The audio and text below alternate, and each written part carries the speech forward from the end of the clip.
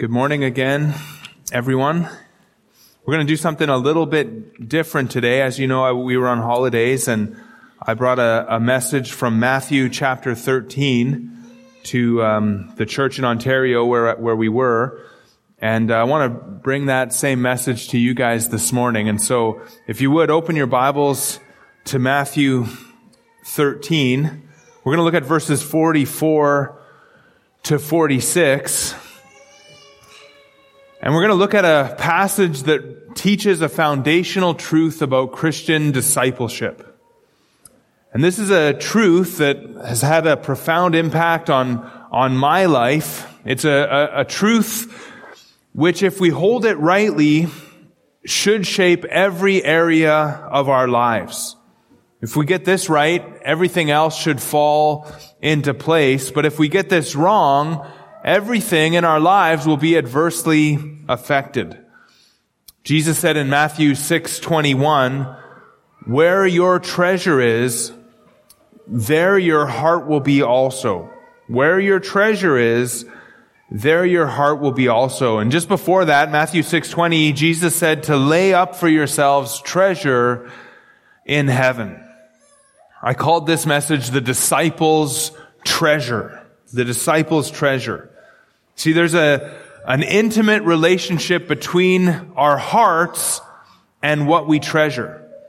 Jesus says our hearts follow what we treasure. So what we treasure, that's where our heart is going to be. Proverbs 4:23 says, "Keep your heart with all vigilance, for from it flow the springs of life." We're called to keep or to watch our hearts, and we're to do so with vigilance. And why are we to do that? Because from the heart flow the issue of life. The heart is the source that really determines everything about our lives. If we could think of life like this, there's really two aspects to our lives. There's the internal processing, and there's external circumstances, right? There's things that happen to us, and then there's the way that we think about those things. And the internal processing, how we think about the world and how we think about our circumstances in the world, that's what the Bible calls our hearts. And the heart is really the only part of our life that we have any control over. We can't control our external circumstances. We can't control what happens to us in the world. Maybe you've noticed at times in your life that two people go through two very similar situations, but they handle those situations completely differently. And the difference between the way that two people handle similar situations comes down to the internal processing of their hearts, how they think about life. Biblically, the heart is our mind, our will, and our emotions, or sometimes what we call our affections, what we love. And how we think in our hearts affects how we respond to our circumstances. And how we respond then to our circumstances also affects our lives, either positively or negatively. Poor responses to the circumstances of life create problems in our lives.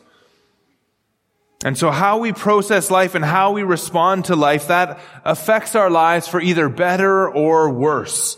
And therefore, the Lord tells us to watch our hearts with all vigilance. Not just vigilance, but with all vigilance. Be careful about what you're thinking. Be careful about what you're wanting. Be careful about what you are feeling in your hearts. Because there's an inseparable connection then between our hearts and our treasure. What we need to do is we need to make sure that our treasure is in the right place, or that we are treasuring the right things. Again, Matthew 6 and verse 19, "Do not lay up for yourselves treasures on earth, where moth and rust destroy and where thieves break in and steal.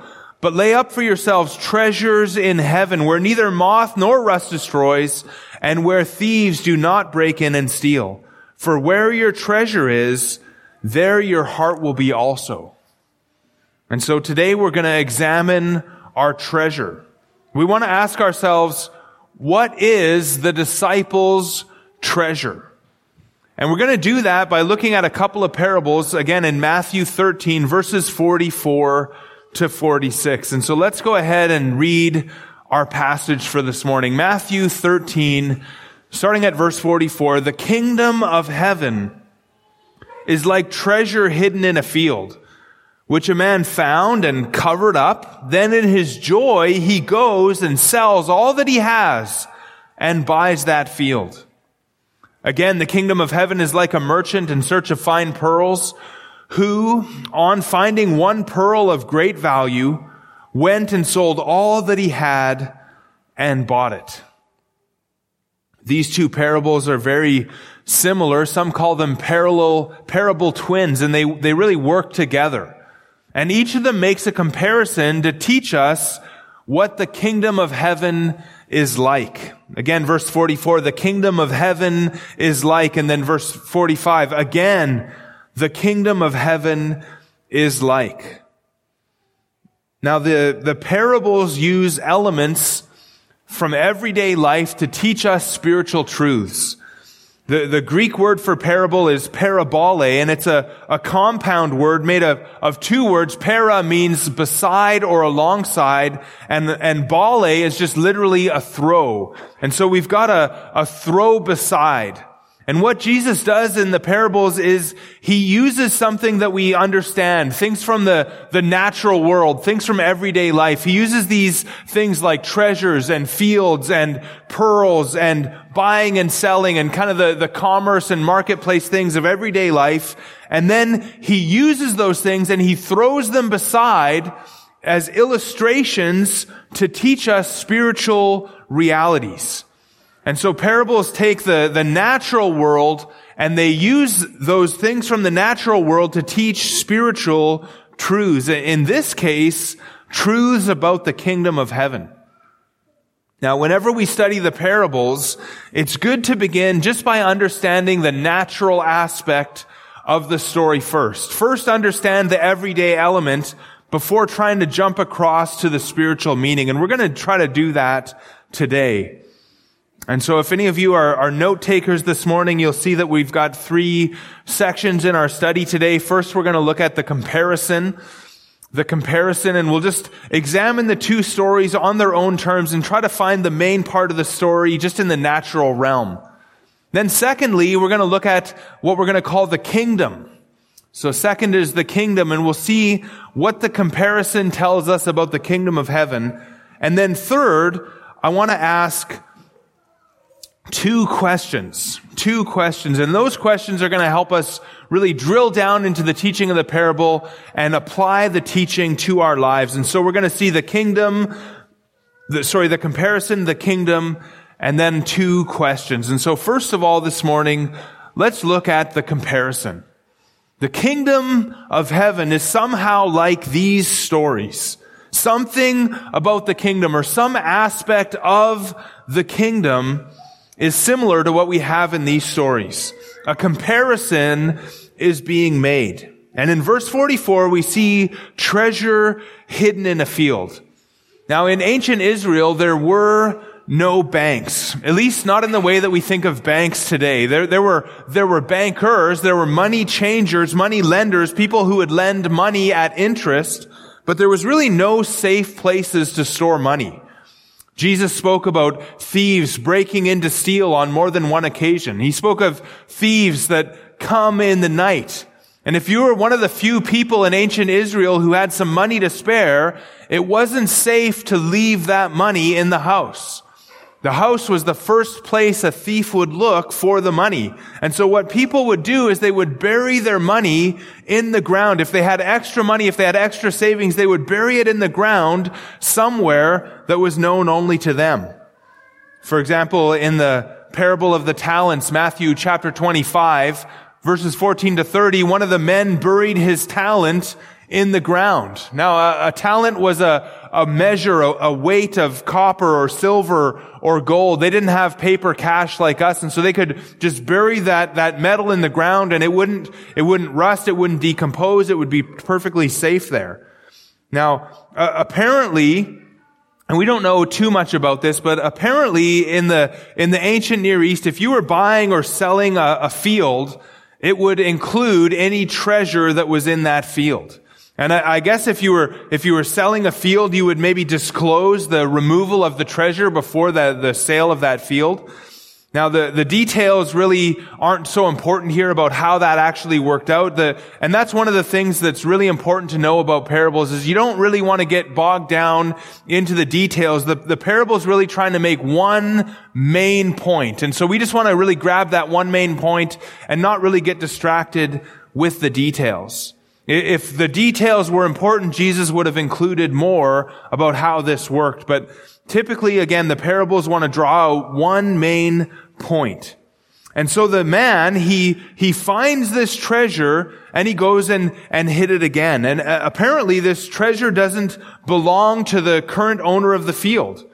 And if you think about it, it's possible that if people were burying treasures in the field, it's possible that people could have died and treasures could have been forgotten for generations and then discovered at a different time. And so this man found a treasure in a field, and the treasure was so great that he joyfully sold all that he had to buy the field and to get the treasure.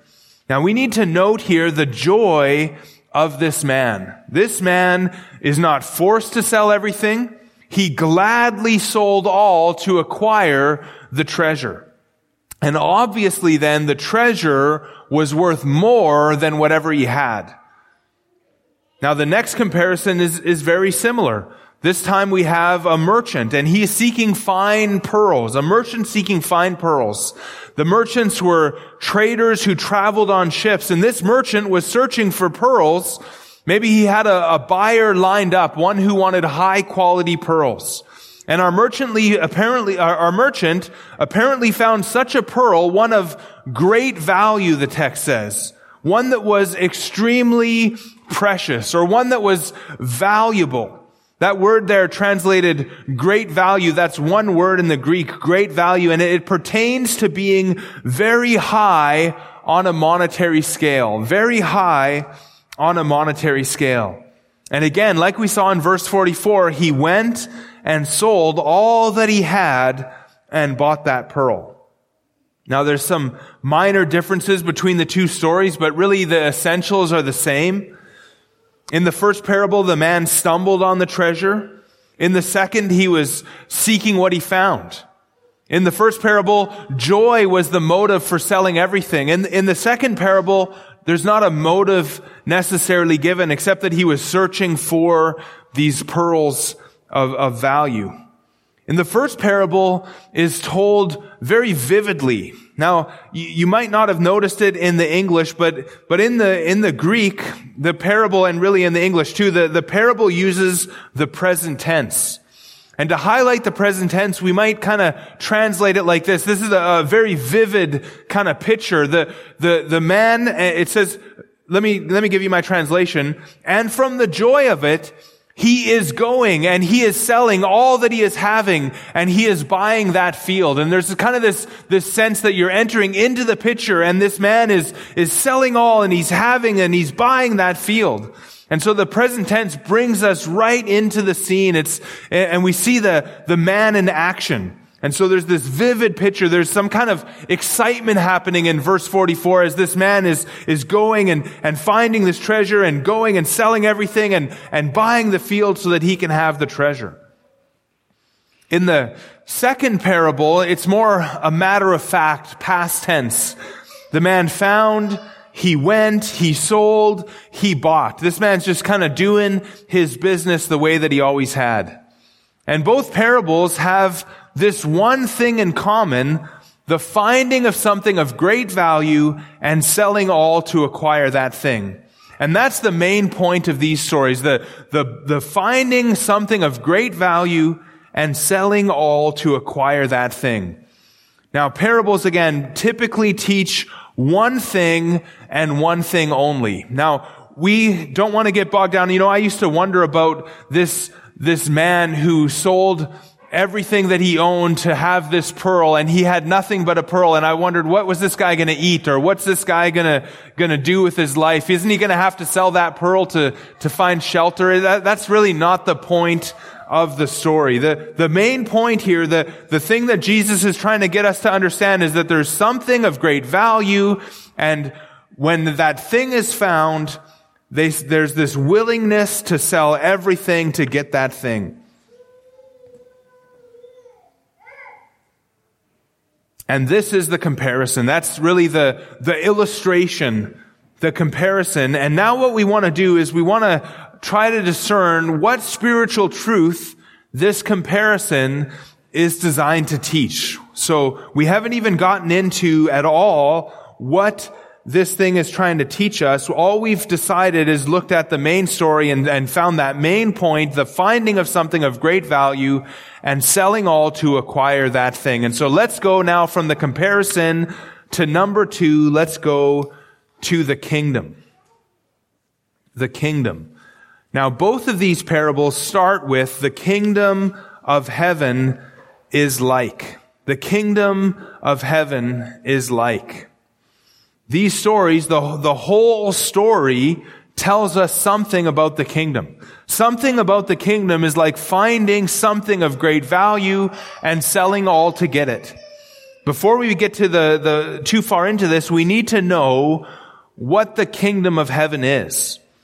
Now, as we've been kind of working through Matthew verse by verse, and we're up to chapter 5 now, we kind of already have I would hope, a fairly good idea about what the kingdom of heaven is. Matthew, time and time again, quotes from the Old Testament showing us that Jesus is the Messiah King who is promised in the Old Testament.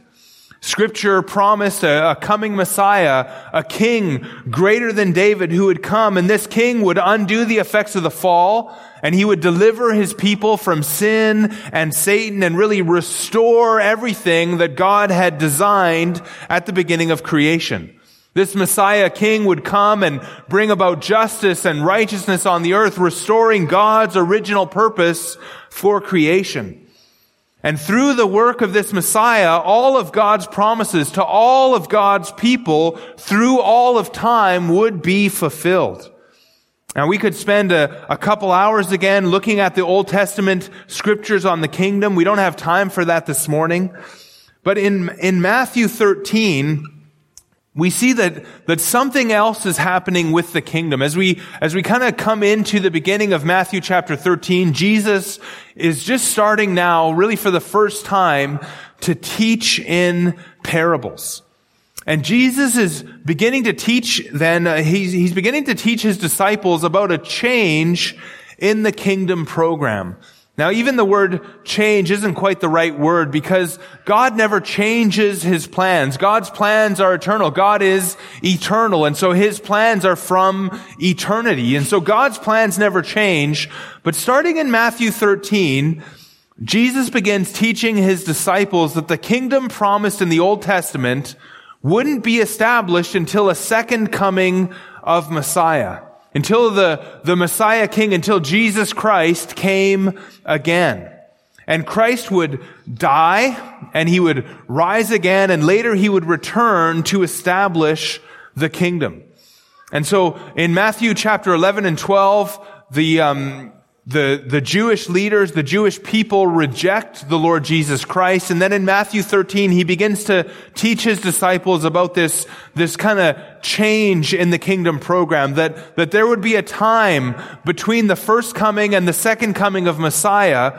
And yet, even though that the kingdom wasn't going to come immediately, Jesus teaches his disciples that they could still participate in God's kingdom program in this age, until Jesus Christ comes. And so they and we can participate in the work of the kingdom. That's what Matthew 13 is all about. Now, one of the best places to see this about the kingdom is in the parable of the soils, or the parable of the sower in Matthew 13, 1-9. And again, the explanation of that parable is in Matthew 13, verses 18 to 23. Now, you know this parable fairly well, I would think. Jesus' disciples are called in that parable to proclaim the message of the kingdom. And that message of the kingdom is basically the gospel message. And as they proclaim this gospel message when Jesus is gone from them, as they're waiting for Jesus to come back and they're proclaiming the gospel, Jesus teaches his disciples that there's going to be various responses to that gospel as they go out and preach it. And the responses would be varied. Some people would reject the message.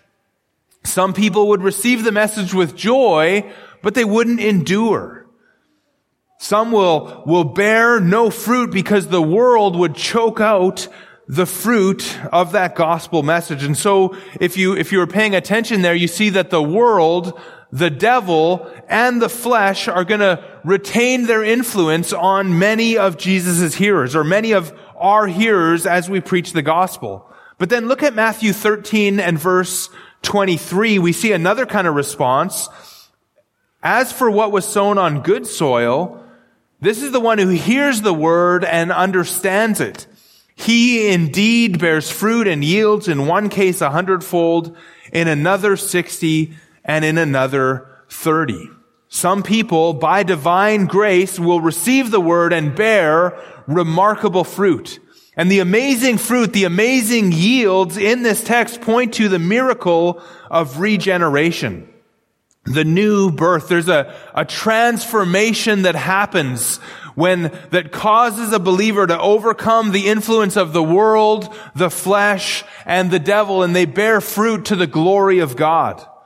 And that transformation doesn't mean that a believer is perfect in this age, but it definitely does mean a significant change in the person's life. And that change is called, in Matthew 13 and verse 38, it's called being a son of the kingdom. And so these sons of the kingdom who receive the gospel message are transformed by divine grace, and they bear fruit in this life for the glory of God. Now look at Matthew 13:38, where this idea of the sons of the kingdom comes in. Jesus here explains another parable, and he says, the field is the world, the good seed is the sons of the kingdom. The weeds are the sons of the evil one, and the enemy who sowed them is the devil. The harvest is the end of the age, and the reapers are angels. Just as the weeds are gathered and burned with fire, so it will be at the end of the age. The Son of Man will send his angels, and they will gather out of his kingdom all causes of sin and all lawbreakers, and throw them into the fiery furnace. In that place there will be weeping and gnashing of teeth. Then the righteous will shine like the sun in the kingdom of their Father. He who has ears to hear, let him hear. And so at the end of the age, those who did not receive the gospel in a life-changing way, whether they professed Christ or not, those who did not receive the gospel in a life-changing way will go into the fiery furnace of hell. All that cause sin and all lawbreakers, all sinners, all those who haven't been, by divine grace, haven't borne fruit for the glory of God, they will be cast into the furnace of fire, and in that place there will be weeping and gnashing of teeth. And then Christ will establish his kingdom, and the righteous, those who truly believe the gospel, will shine like the sun in the kingdom of their Father. And so the kingdom of heaven then is a future kingdom. It's a future thing that Christ will establish when he returns. And yet we can participate in that kingdom by preaching the gospel. And as we preach the gospel, some people respond to that gospel, are transformed by grace, they're born again, and then they become sons of that future kingdom. And then as citizens of that future kingdom, they await the establishment of the kingdom when Christ returns. And so that's kind of a brief explanation of the kingdom of heaven from Matthew 13. Now, I want to do it again, and this time I want to take you to another text in Matthew. I want to take you to Matthew 19. So turn in your Bibles to Matthew 19, and we're going to do that again.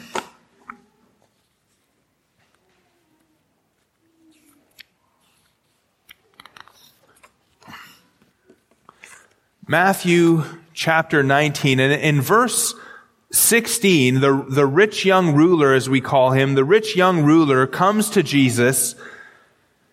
Verse 16, "Behold, a man came up to him saying, 'Teacher, what good thing must I do to have eternal life?'"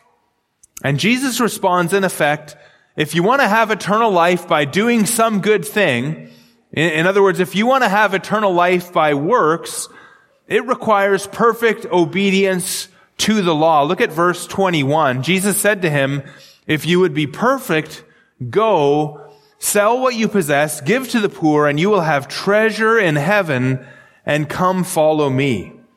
Now notice how the man responded in verse 22. "When the young man heard this, he went away sorrowful, for he had great possessions." This man was unwilling to forsake his possessions. He was unwilling to leave his earthly comforts for eternal life. He wasn't willing to come follow Jesus Christ. And look how Jesus responds to this man's response in verse 23. "And Jesus said to his disciples, 'Truly I say to you, only with difficulty will a rich person enter the kingdom of heaven. Again, I tell you, it is easier for a camel to go through the eye of a needle than for a rich person to enter the kingdom of God.'" Now notice there, kingdom of heaven, kingdom of God. And with this declaration, the disciples are shocked. Look at verse 25. "When the disciples heard this, they were greatly astonished, saying, 'Who then can be saved?' But Jesus looked at them and said, 'With man this is impossible, but with God all things are possible.'" Now verse 26 I think is just so cool. Jesus looks at them, and they were his disciples. They were those who had eternal life, and he says to them, "What you have is impossible with man, but with God all things are possible." You see, only God can accomplish the impossible, that sinful men and women would turn from sin and Satan and from the world and to forsake everything and come and follow Jesus Christ. Now, I came to this verse to show you some of these connections here on the kingdom. And so verse 23 again uses that term, kingdom of heaven. Verse 24 says, kingdom of God. And so from those verses, we can see that the kingdom of heaven, kingdom of God, they're really synonyms. They're really talking about the same thing. And to enter the kingdom of heaven or kingdom of God is tied to eternal life. Remember, the original question in the context was, what good deed must I do to have eternal life? And so entering the kingdom and having eternal life is also, as we can see in verse 25, it's also the same as being saved. Another way to say the same thing is to say, come follow me, right? To follow Jesus Christ. To follow Christ is to become a disciple of Jesus Christ. Look again at verse 21. Jesus said, if you would be perfect, go sell what you possess and give to the poor, and you will have treasure in heaven, and come follow me. And so there's all of these synonyms, being saved, eternal life, following Christ. All of these seems to talk about the same reality. Now, Peter is God on his mind as Jesus is teaching him about this. Peter seems to get stuck at verse 21 with this idea of you will have treasure in heaven. And so in verse 27, Peter asks, see, we have left everything and followed you. What then will we have? And the Lord replies in verse 28, Jesus said to them, truly I say to you, in the new world, or literally in the regeneration, in the new world, when the Son of Man will sit on his glorious throne, you who have followed me will also sit on 12 thrones, judging the 12 tribes of Israel. And everyone who has left houses or brothers or sisters or father or mother or children or lands for my name's sake will receive 100-fold and will inherit eternal life. Now notice, it says there, when the Son of Man, that is, when the Messiah, when Jesus Christ, when he will sit on his glorious throne, that's going to be in the new world. That's literally, again, in the regeneration. And at that time, the apostles will also sit on 12 thrones, reigning with Christ over Israel and over the world. And it's also at this time that believers will be rewarded and will inherit eternal life. And so let me try to summarize all of this. The kingdom of heaven is that time when Christ will reign over the world as king. He will destroy the wicked, he will establish his kingdom, and he will reign on earth for 1,000 years and then into eternity, into forever. And we enter that kingdom now through faith in Jesus Christ. We enter that kingdom now through salvation. But we wait then, as citizens of this kingdom, we wait for the kingdom to be established. We're waiting for the return of the Lord Jesus Christ. And so we are sons of the kingdom waiting for the return of the King. And on that day, we will enter the kingdom and receive a reward for how we served the kingdom and how we served the King while he was away. And we serve the King and we seek first his kingdom by proclaiming the message of the kingdom, the gospel. And this kingdom is like finding something of such great value that you will give up everything to have it. Now listen now, being a son of the kingdom is worth more than all that we have. And what I want to do now then, as we kind of have this understanding of the kingdom, I want to kind of drive this home by asking two questions. And so this is number 3 in our outline. We've had the comparison. We've now seen briefly the kingdom, and now we're going to see number 3, 2 questions. And I want to ask 2 questions to drive this home. And the first one is this: why is the kingdom so valuable? Why is the kingdom so valuable? What is it about this kingdom that makes it worth so much? Like we see in that comparison of the man who's willing to sell everything to gain that treasure or to gain that pearl. The kingdom is like finding a treasure so great that we not only willingly give up all else to have it, but we even give up those things with joy. What is it about the kingdom that would incline somebody to think so highly of it? And I want to give you now 5 reasons the kingdom is so valuable. 5 reasons that the kingdom is so valuable. And the first one, number 1, entering the kingdom, or as we saw, the synonym there would be being saved. That's the salvation of our souls. Okay, so the entering the kingdom or being saved is valuable because it's the salvation of our souls. In Matthew chapter 16, Jesus asked this question: what will it profit a man if he gains the whole world and forfeits his soul? And the answer, of course, is nothing, right? When you think about what's the profit if you gained the whole world, but you forfeit your soul? And the answer is there's no profit there at all. If you gained the whole world, but lost your soul, you have nothing. What is the value of your soul? What is the value of your soul? Isn't your soul worth more than everything? Without your soul, everything else that you have is going to be worth nothing one day. In exchange for his soul, a wise man would give anything. A wise man would give everything in exchange for his soul. Sound reasoning reasons something like this: I would rather save my soul than have anything else. But this is where the depravity of man and the impossibility of being saved apart from divine grace comes in. Because before salvation, our reasoning isn't rational. Our reasoning is anything but sound. We're not wise by nature. Man is bound by his sin. And man, by birth and by nature, exchanges the glory of the Creator God for the darkness of creation. In exchange for his soul, man will take almost anything except God. And when you think about the world and you think about the people that you know, isn't that true? That man by nature will exchange almost anything for his soul? In exchange for his soul, man will give up his eternal soul for the temporary, fleeting, and empty pleasures of sin.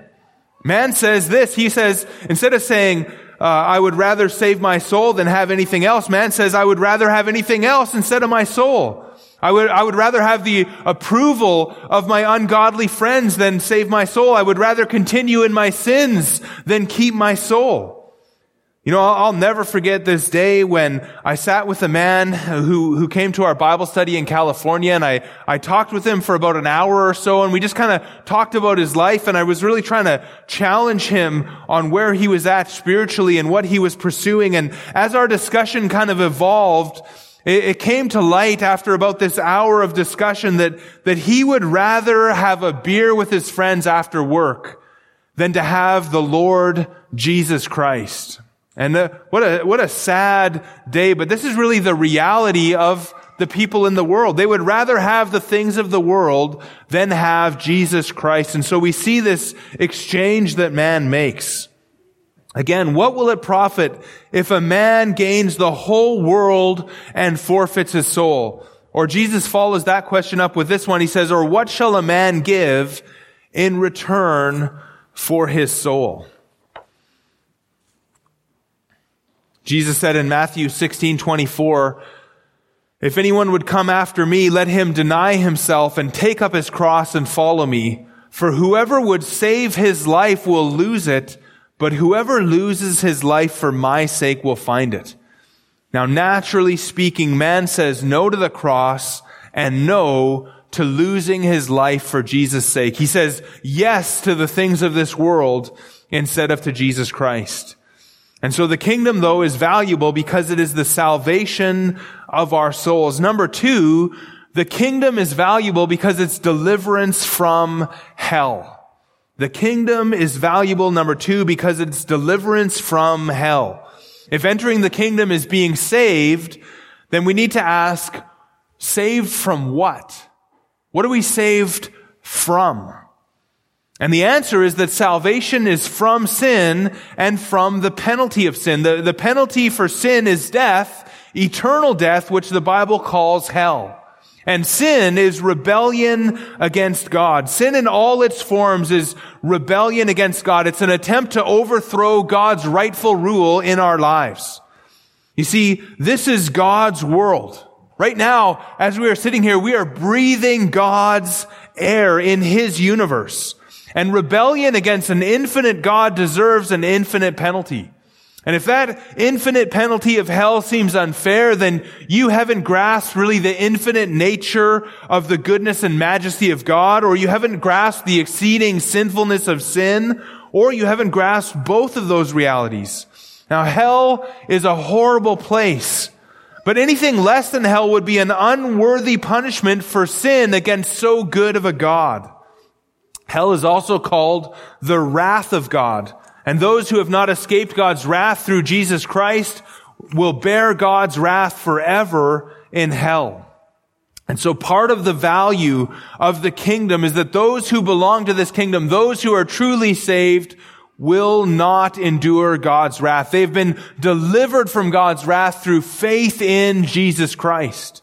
You see, Jesus bore the punishment in our place. We deserved wrath, but Jesus took what we deserved on the cross. And when Jesus died on that cross, He paid the penalty for sin for everyone who would ever believe on Him. And because of what Jesus did, we can be justified by faith. When we trust in Christ for salvation, God declares us righteous. And in the same way that Jesus bore the penalty for our sins, we bear the merit of His righteousness. And again, it's simply by faith that God grants us this salvation.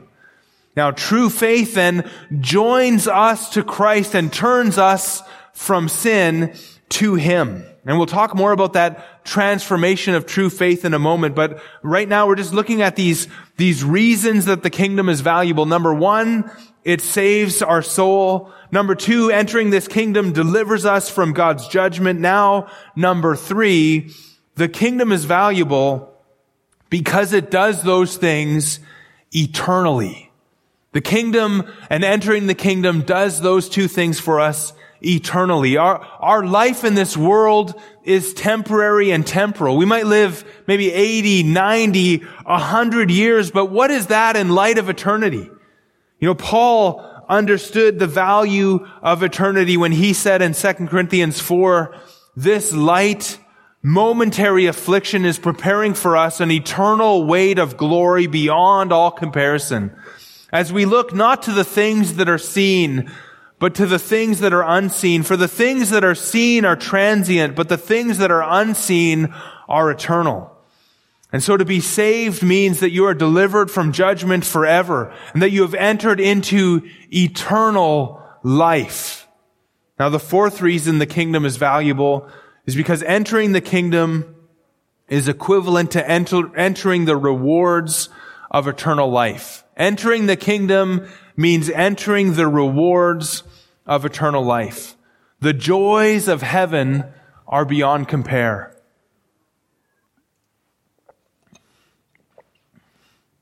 In Matthew chapter 25, verse 21, the eternal destiny of the citizens of the kingdom is called entering into the joy of our Lord.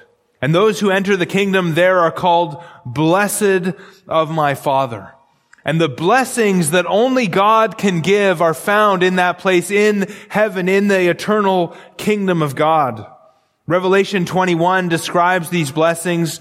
John says, "Then I saw a new heaven and a new earth. For the first heaven and the first earth had passed away, and the sea was no more. And I saw the holy city, New Jerusalem, coming down out of heaven from God, prepared as a bride adorned for her husband. And I heard a loud voice from the throne saying, 'Behold, the dwelling place of God is with man. He will dwell with them, and they will be his people, and God himself will be with them as their God. He will wipe away every tear from their eyes, and death shall be no more. Neither shall there be mourning, nor crying, nor pain any more, for the former things have passed away.' And he who is seated on the throne said, 'Behold, I am making all things new.' Also he said, 'Write this down, for these words are trustworthy and true.' And he said to me, 'It is done. I am the Alpha and the Omega, the beginning and the end. To the thirsty I will give from the spring of the water of life without payment. The one who conquers will have this heritage, and I will be his God, and he will be my son.'" Now the one who conquers, who will have this heritage in the book of Revelation, is the true believer. And so true believers will have this heritage. Now if I had the tongue of an angel, I couldn't explain to you the joys of heaven sufficiently. And so those who enter the kingdom are going to enter into those amazing rewards of eternal life. And these rewards are going to be amazing. This dwelling place for us, this gift coming down out of heaven for the people of God is going to be amazing. And having every tear wiped from our eyes, and no more death, and no more mourning, no more crying, no more pain forever is going to be amazing. But the fifth reason that the kingdom is so valuable is this, that number 5, the kingdom includes fellowship with God and with Jesus Christ. And so listen to this. Living forever, not in hell, and living forever in heaven will be wonderful. But the best part, without question, the best part will be living there forever in sweet fellowship with our God. No more pain, streets of gold, gates of precious stones, whatever else there is in that place will be wonderful. But the real joy of heaven is being with our glorious God forever. Jesus said in John 17:3, "This is eternal life, that they know you, the only true God, and Jesus Christ whom you have sent." And so knowing God is eternal life. Fellowship with God, that is eternal life. And the fellowship that we have with God now should be our great joy. But what will it be even then? If our delight is God, then we are enjoying the highest possible object. God himself is the supreme good, and God has revealed and will forever continue to reveal himself to us through Jesus Christ. And so the gospel then brings us to God. And in the gospel, by faith, we are united to God. Through Christ, by the Spirit, we are united to God. And so the ultimate treasure then of the kingdom is God himself. And the gospel brings us into having this treasure through Jesus Christ. And that treasure is of such a nature to the one who finds it that he or she, for the joy over it, will sell all to acquire it. It's not as though we're to buy salvation. We can't buy salvation, but true faith, get this, true faith sees Christ and takes him for the treasure that he is. True faith recognizes Jesus as worthy and gives up all for his sake. Faith says, I will live for Jesus and his glory because he is worth more even than my own life. He is worth more even than our lives. He is a treasure above any other treasure. He is the treasure for which we will give up and gladly give up anything and everything, because nothing compares to the joy and the value of knowing our Lord Jesus Christ. And so I asked first then, why is the kingdom so valuable? And I gave 5 reasons. The kingdom is valuable because our souls are valuable. The kingdom is valuable because deliverance from hell is valuable. The kingdom is valuable because eternity is valuable. The kingdom is valuable because the rewards of heaven are valuable. And the kingdom is valuable because fellowship with God is valuable. And it's really our chief value and joy that we find in the kingdom, is that we have been reconciled to this God so that we can enjoy him forever. And so that was the first question. The second question that I want to ask you is, do you find it so? Do you find it so? Grace Bible Fellowship, do you find Jesus Christ to be of such a great value, to be of such a great treasure that you gladly forsake everything to live for him? That you find that your highest joy in this life is living for the sake of Jesus Christ and glorifying and honoring him with your lives. Do you find it so? Or another way to ask that would be this: have you found the treasure that is hidden in the field? Have you found this treasure that is hidden in the field that is so valuable, so great, so awesome that you gladly forsake every other thing in your life in order to have and enjoy that relationship that you have with Jesus Christ? Have you found Jesus Christ to be of such great value that you find losing all to be worth it as long as you have him? Philippians chapter 3 and verse 7, Paul says, "But whatever gain I had, I counted as loss for the sake of Christ. Indeed," he says, "I count everything as loss because of the surpassing worth of knowing Christ Jesus my Lord. And for his sake I have suffered the loss of all things and count them as rubbish in order that I may gain Christ." Have your eyes been open to see Jesus and your relationship with him as something of surpassing worth? Another way to ask this is to ask, do you love Jesus Christ supremely? I want you to ask yourself that now. Do you love Jesus Christ supremely? Have you found the most valuable thing by divine grace? Brothers and sisters, the kingdom of heaven is a treasure. And to enter that kingdom, we must receive it as a treasure. Because that's the only way that we'll be able to take up our cross and follow Jesus Christ.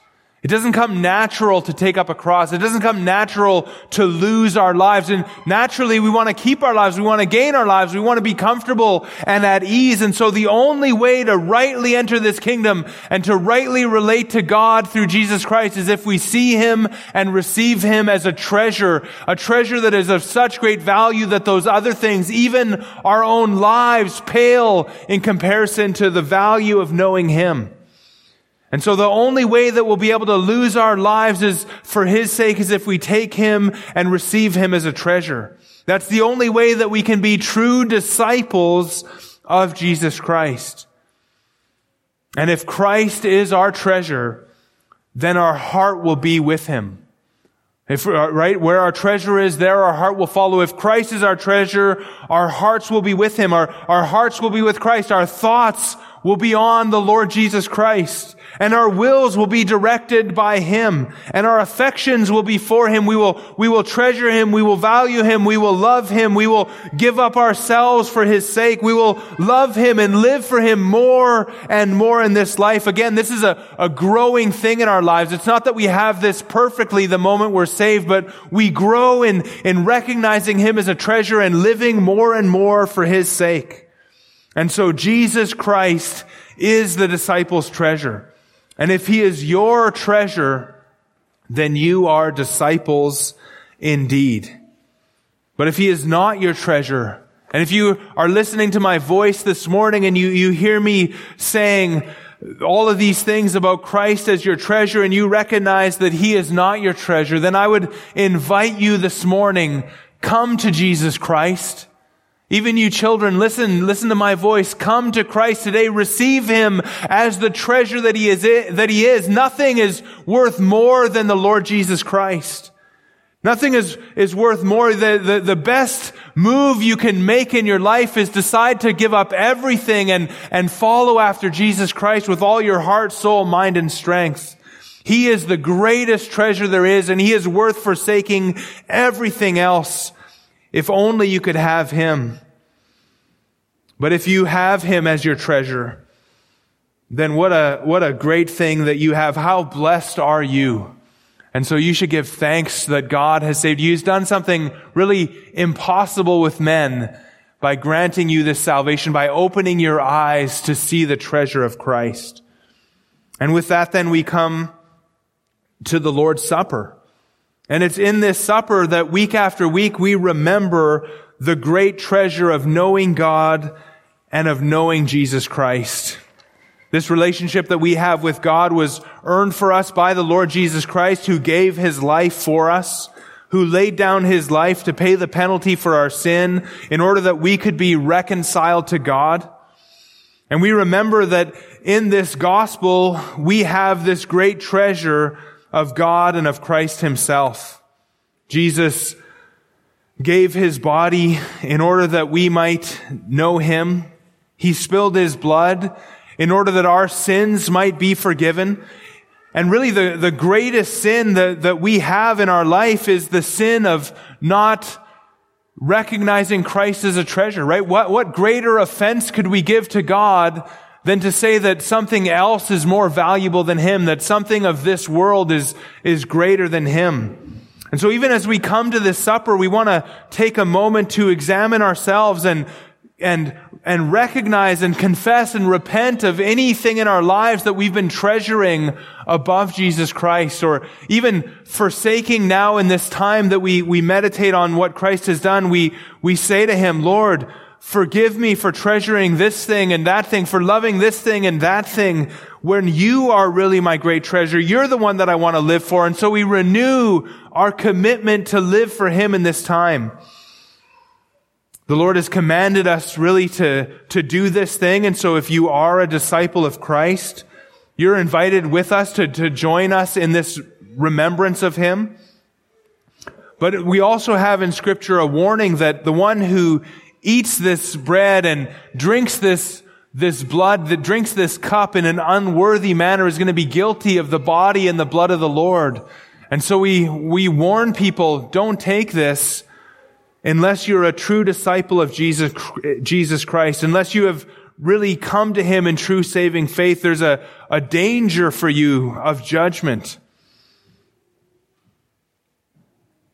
And so again, we confess our sins. We recognize that we are saved by grace, that we're not saved by anything that we have done or by our works, but simply through Christ.